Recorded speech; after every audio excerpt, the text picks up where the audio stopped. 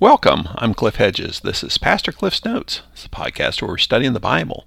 We're working our way through the book of Galatians. Today is episode 348. We're looking at Galatians chapter 4, verses 21 through 31. Let's read our passage. Tell me, you who want to be under the law, don't you hear the law? For it is written that Abraham had two sons, one by a slave and the other by a free woman. But the one by the slave was born as a result of the flesh, while the one by the free woman was born through promise. These things are being taken figuratively, for the women represent two covenants. One is from Mount Sinai and bears children into slavery. This is Hagar. Now Hagar represents Mount Sinai in Arabia and corresponds to the present Jerusalem, for she is in slavery with her children. But the Jerusalem above is free, and she is our mother. For it is written, Rejoice, childless woman, unable to give birth, burst into song and shout. You who are not in labor, for the children of the desolate woman will be many, more numerous than those of the woman who has a husband. Now you too, brothers and sisters, like Isaac, are children of promise. But just as then the child born as a result of the flesh persecuted the one born as a result of the Spirit, so also now. But what does the Scripture say? Drive out the slave and her son, for the son of the slave will never be a co-heir with the son of the free woman. Therefore, brothers and sisters, we are not children of a slave, but of the free woman. Well, Paul has been arguing for justification by faith alone and nothing else. The problem is that there's these Judaizers, a bunch of Jewish Christians who are in Galatia and telling people that they must become Jews in order to become Christians, that Jesus is the Messiah, but Jesus is the Messiah for the Jews, and so in order to be a follower of Christ, you have to become a Jew. Paul's arguing no, that the Mosaic law, that is Judaism, was there for a period of time for a specific purpose, but that's not the permanent promise. The permanent promise is the promise from Abraham, a promise of justification by faith. So do not fall back into bondage of legalism, of trying to follow the Jewish laws.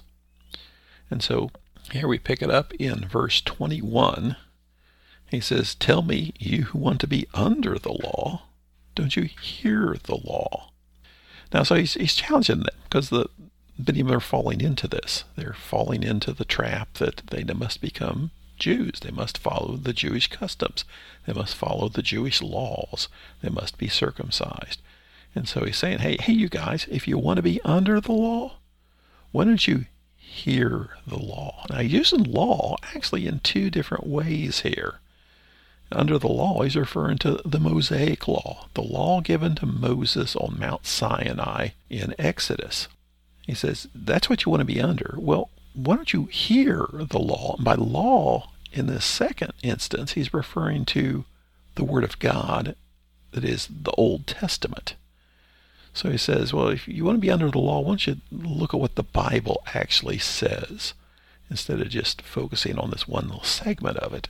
And so, you want to be under the Mosaic law? Well, listen to what the Old Testament says. Listen to the Bible, the Word of God.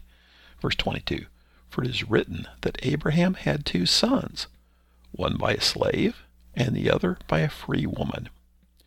He's going back to his argument about Abraham. He's been talking about Abraham all along because Abraham occurs before the law. Abraham lived 400 and some years before Moses. And the promise to Abraham was not changed by the covenant given to Moses on Mount Sinai. So he's going back to Abraham again of this is the promise given to Abraham that all people would be blessed by the seed of Abraham. And all people meaning not just those who are physical descendants of Abraham.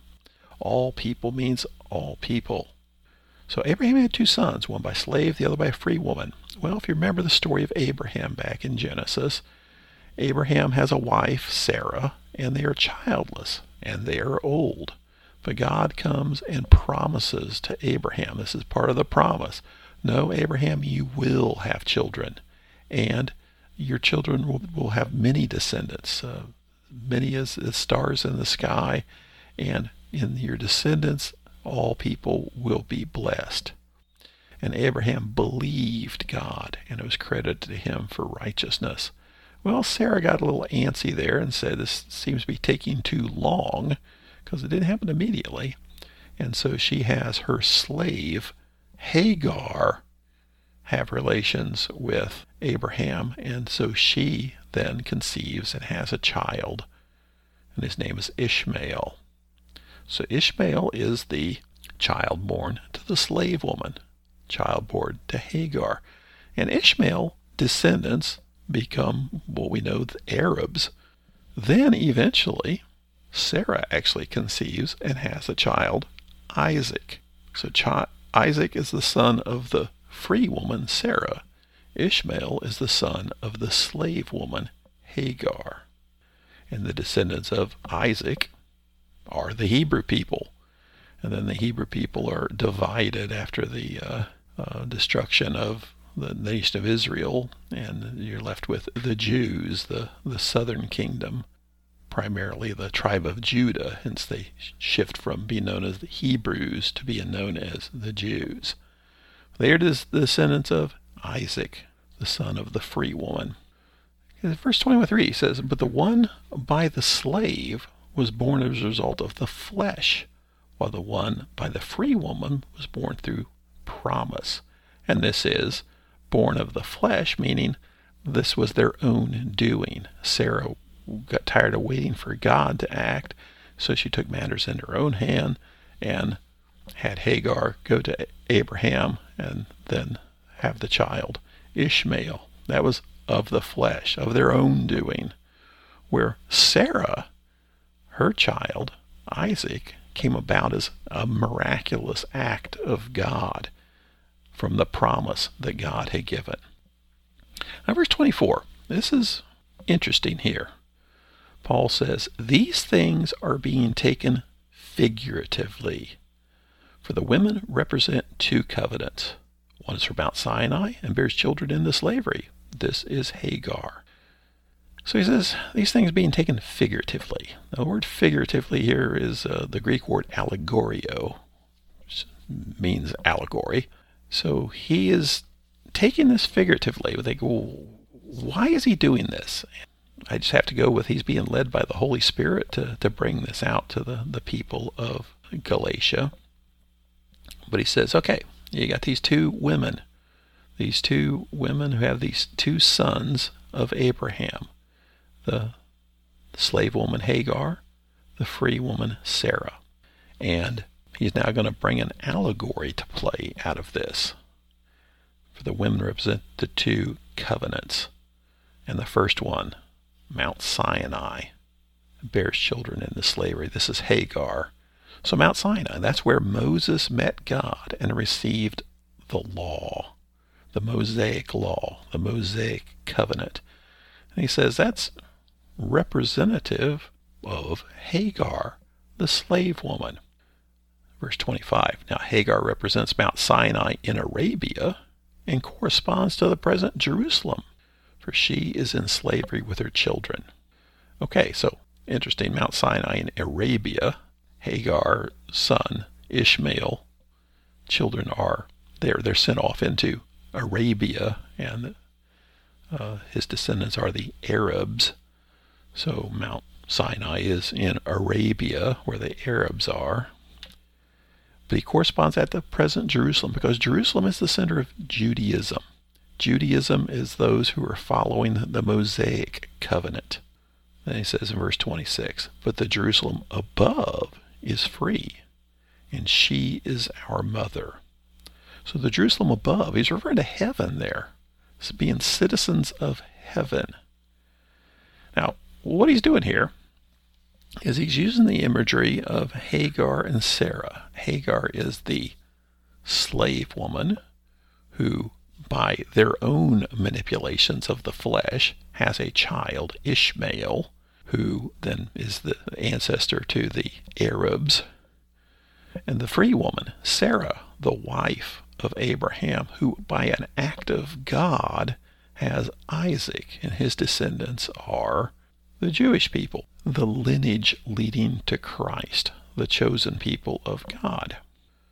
And he says, now the slave line, that corresponds to present Jerusalem, because she's in slavery with her children. Now remember, he's been talking about Judaism as a form of slavery, bondage. You're in bondage to Judaism because you have to follow the law, and it is a matter of the flesh because you're having to do things on your own.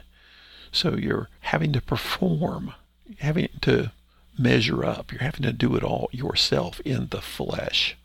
Whereas the free line of Isaac, that corresponds to citizenry in heaven.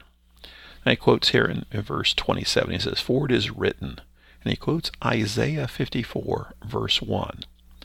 And since he's been talking about women and their offspring, he says, "Rejoice, childless woman, unable to give birth. Burst into song and shout, you who are not in labor, for the children of the desolate woman will be many, more numerous than those of the woman who has a husband."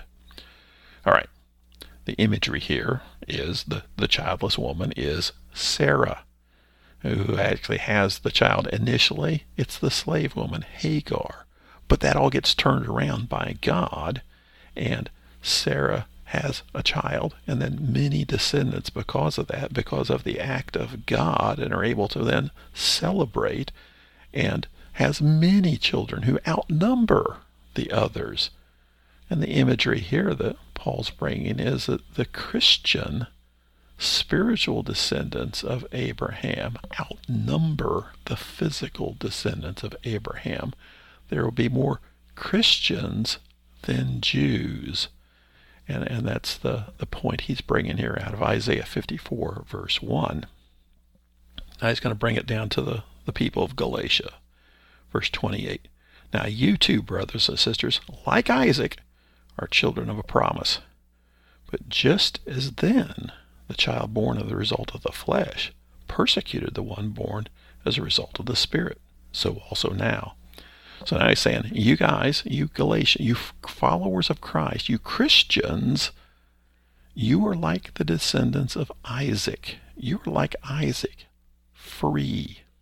But you're being persecuted by these children of the slave, by Ishmael and his descendants, because there was persecution throughout the Old Testament from Ishmael's descendants, always at odds with the descendants of Isaac.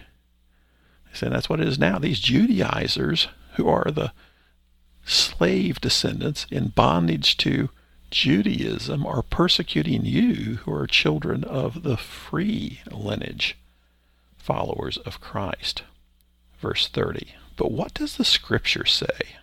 Drive out the slave and her son, for the son of the slave will never be co-heir with the son of the free woman." This is looking back to Genesis 21, verse 10, where Sarah demands that Abraham drive Hagar and Ishmael away from them. His point here is, you can't be co-heirs. It doesn't work. You can't have legal bondage and freedom together. They can't coexist. So verse 31, "Therefore, brothers and sisters, we are not children of a slave, but of the free woman." Now, through this always been going back to Abraham, that the promise given to Abraham, that's the promise the Gentiles look to, not the covenant with Moses on Mount Sinai. That was given for the Hebrews for a period of time in order to, as we talked about the purpose of the law a few times back, to show their sinfulness, to show their inability to follow the law, to show their inability to take care of their own salvation, to show their need for a Savior. All that was the purpose of the law. The way of salvation always was faith. And the one we look to for that is Abraham. Abraham believed God, and it was credited to him for righteousness. So his challenge, he's saying, okay, you want to do some Old Testament? Let's do some Old Testament. You want to be under the law? Let's hear the law. Let's hear what the Bible says about this. Let's look at Abraham and the two sons. Abraham had more sons, but these are the first two, the ones that we really focus on And do you want to be in bondage, in slavery, result of the flesh, of works? Or do you want to be free, a citizen of heaven? Thanks for joining me. Join me again next time as we continue working through the book of Galatians.